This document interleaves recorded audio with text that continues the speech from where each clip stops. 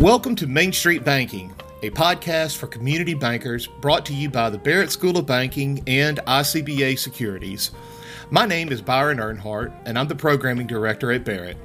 It is our mission here to serve the community banking industry with information that is informative, relevant, and hopefully we'll have a little fun along the way. So, from Memphis, Tennessee, home of banking, blues, and barbecue, welcome to our little corner of the community banking world. And we hope that we can make your bank, your staff, or maybe just even your day a better one. Okay, welcome back to the Main Street Banking Podcast. I'm really excited about this episode because it's a topic that's been out in the conversation that are going on today all over social media, in the regular media, and we're very glad to have this guest and to be addressing this topic. So I'd like to bring on Paul Mursky. Paul is the Executive Vice President for Congressional Relations at the ICBA. Paul, welcome to Main Street Banking. Why don't you tell us a little bit about yourself and about your role at the ICBA? Sure. I'm the Executive Vice President for Congressional Relations at the Independent Community Bankers of America. I do most of the strategy and lobbying for the ICBA, and this IRS reporting issue came up as a very hot topic issue that we needed to push back on. Yeah, again, I know it's a very busy time for you right now, especially even today. We're recording this on November 2nd and dropping this tomorrow. So thank you for your time. And as you mentioned, the IRS reporting proposal has faced widespread community bank and even consumer opposition. So I was wanting to know if you could explain a little bit as to why that's the case. Sure. So going back to May of this year, the Biden administration and the U.S. Treasury Department put out a proposal for raising tax revenues by having every financial institution in the country, every bank, report to the IRS on the inflows and outflows of customers' accounts. And that started out at $600. So any movement of funds into or out of an account or between your bank accounts of $600 or more would have to be reported annually to the IRS. And basically, we looked at that and said, well, this is going to sweep up every bank customer, virtually every bank customer, into this massive IRS reporting dragnet. And we better let the bank customers know about this. Yeah, I think when it hit, I think that was the alarming thing that came out from a lot of bankers, myself included, that it was just that was a pretty wide dragnet, as you put it, and that's what really brought a lot of concern out. I understand that you and the ICBA have led the charge to bring these concerns to the forefront. And let me say thank you on behalf of the bankers and in the industry. Thank you for leading the charge, pointed the spear on that for us. Can you talk about what the ICBA has been doing on this front? Sure. So when we spotted this provision in the President's Green Book, the Treasury proposal, we thought it was important to meet with Treasury. So we met with Secretary Janet Yellen and other Treasury officials. We met with the IRS Commissioner, Charles Rettig, and we got some more information on this proposal. And once we got that additional information, the proposal seemed even more onerous and more intimidating to the banking sector because of the swath that it was going to take and sweeping up everyone's personal accounts. And it's not something that banks monitor now. Banks don't collect all the information on inflows and outflows, transactions of every account to report to the IRS. So it was going to take massive new software, hardware, staffing, reporting, privacy notices, on and on. But the real point is that it really was an invasion of customers' privacy. It's a proposal that basically assumes everyone's a tax cheat and we have to spy or snoop on your financial data to prove otherwise. And that's just above and beyond what bankers normally do. Banks are there to provide credit and financial services to their customers, not to be the police force for the IRS. Absolutely. I think what was really staggering to me was that at the $600 level, if average of $15 an hour times 40 times 40 hours a week, and you're right there at the $600 notice. How many of our customers are that and more in terms of like their weekly paycheck? And that was just really staggering, as you said earlier, the breadth of that, and then the burden that would be on banks to report that. Right. Well, that was kind of the rub, that this was a proposal to close the tax gap by going after, quote unquote, wealthy tax cheats. Well, wealthy tax cheats shouldn't be sweeping up people that have $600 in their checking account or savings account. Right. So after that opposition, they started tweaking the proposal, saying, well, maybe we'll go to $10,000 instead of $600.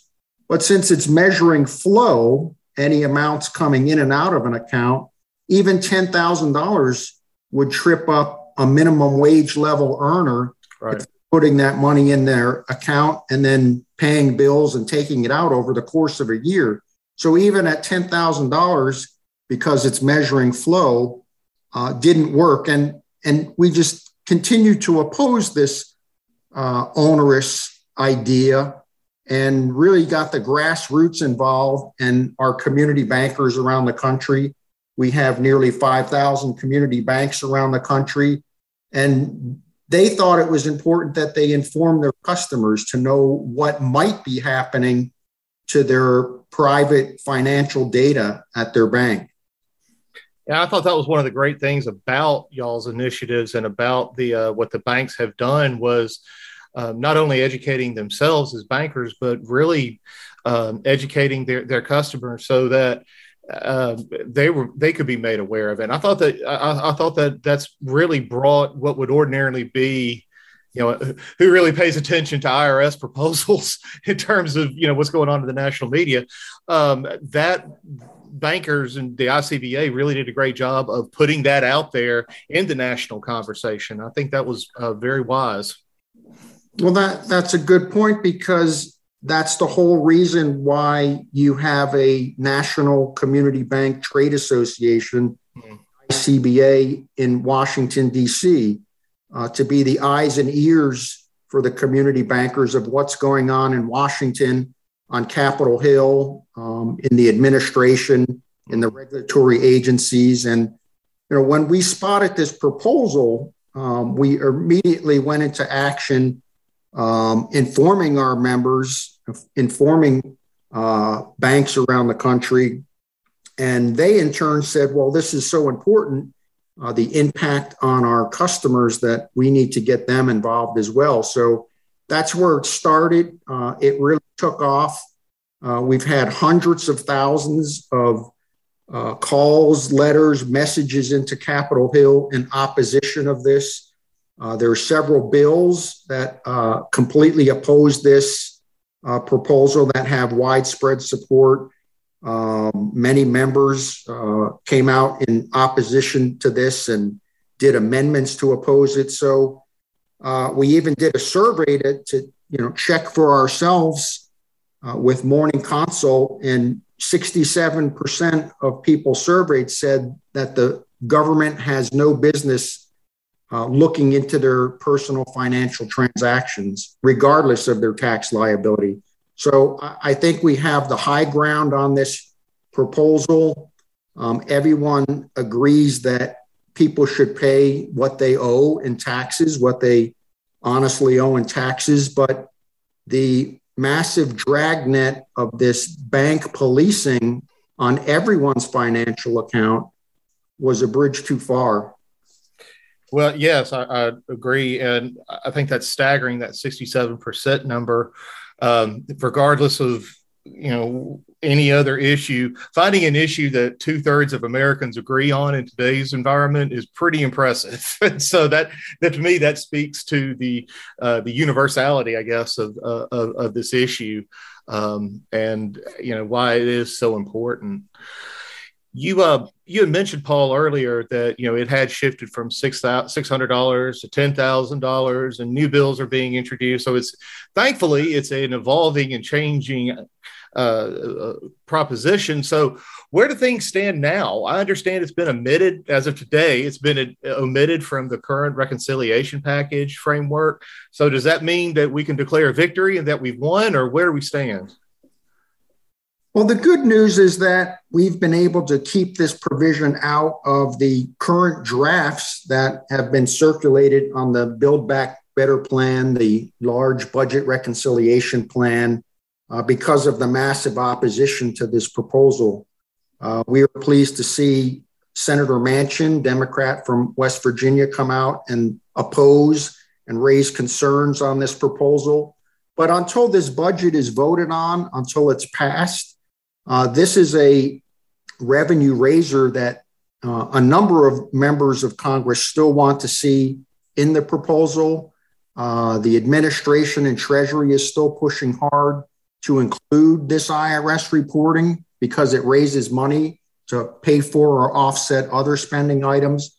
So we're not out of the woods yet, but the good news is that because of the overwhelming grassroots opposition, members of Congress are really, concerned about putting this in, and so far it has not been added to the language of the budget bill. Right. So let's go there a little bit further. What are some of those forces working in favor of or against, I would say, reinsertion of this proposal into that reconciliation process?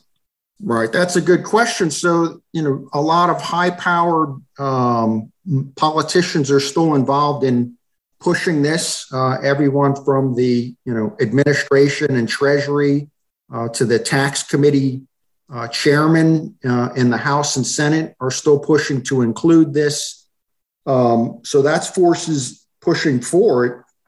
As the amount of the spending bill comes down in recent days, the price tag for the bill has been cut.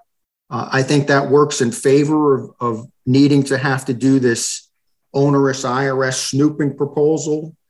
So that's a benefit. And just the continuing grassroots, people are still weighing in very heavily with Congress and their members of Congress to oppose this IRS profiling.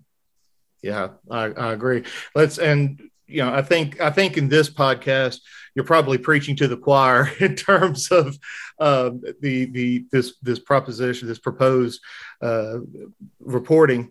And so I think the big question here that our listeners want to hear is, how can community banks and bankers, how can they ensure that their voices continue to be heard, and what can they do to get involved?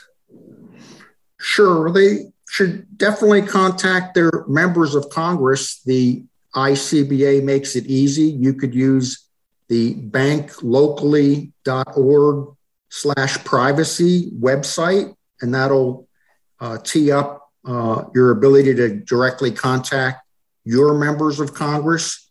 But continue the grassroots. The whole purpose of raising our voices on this issue is to bring it to the attention of members of Congress, and it has been working. Many members of Congress have outright opposed this proposal. So it's not over yet, but the best thing you can do is let your members of Congress know that you're not in favor of this IRS snooping proposal. I think that's well said, Paul. And, it seems that and I've heard some bankers say, just calling Congress, the members of Congress, what does that do? But I think to hear someone in your position, I hope the audience, our listening audience, is hearing that you have, the executive vice president for ICBA's congressional relations saying, call your congressperson, get involved, send emails, get on the website and do that, and then share that out with your customers. It works. It's working. Keep fighting. Keep pushing. Paul, I appreciate your time today. I know you're a busy individual, so I appreciate you taking your time with us today.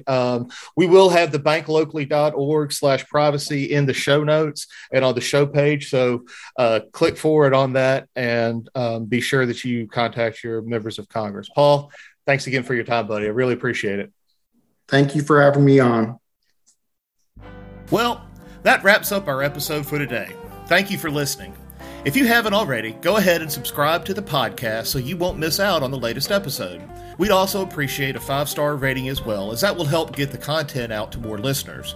We appreciate ICBA Securities for their sponsorship, and if you would like to know more about quality investment products, services, and education at competitive prices, check out their website at icbasecurities.com.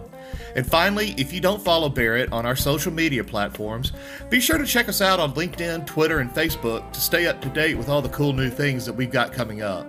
And as always, from Memphis, Tennessee, the home of banking, blues, and barbecue, thanks again for tuning in, and we hope you have a great day.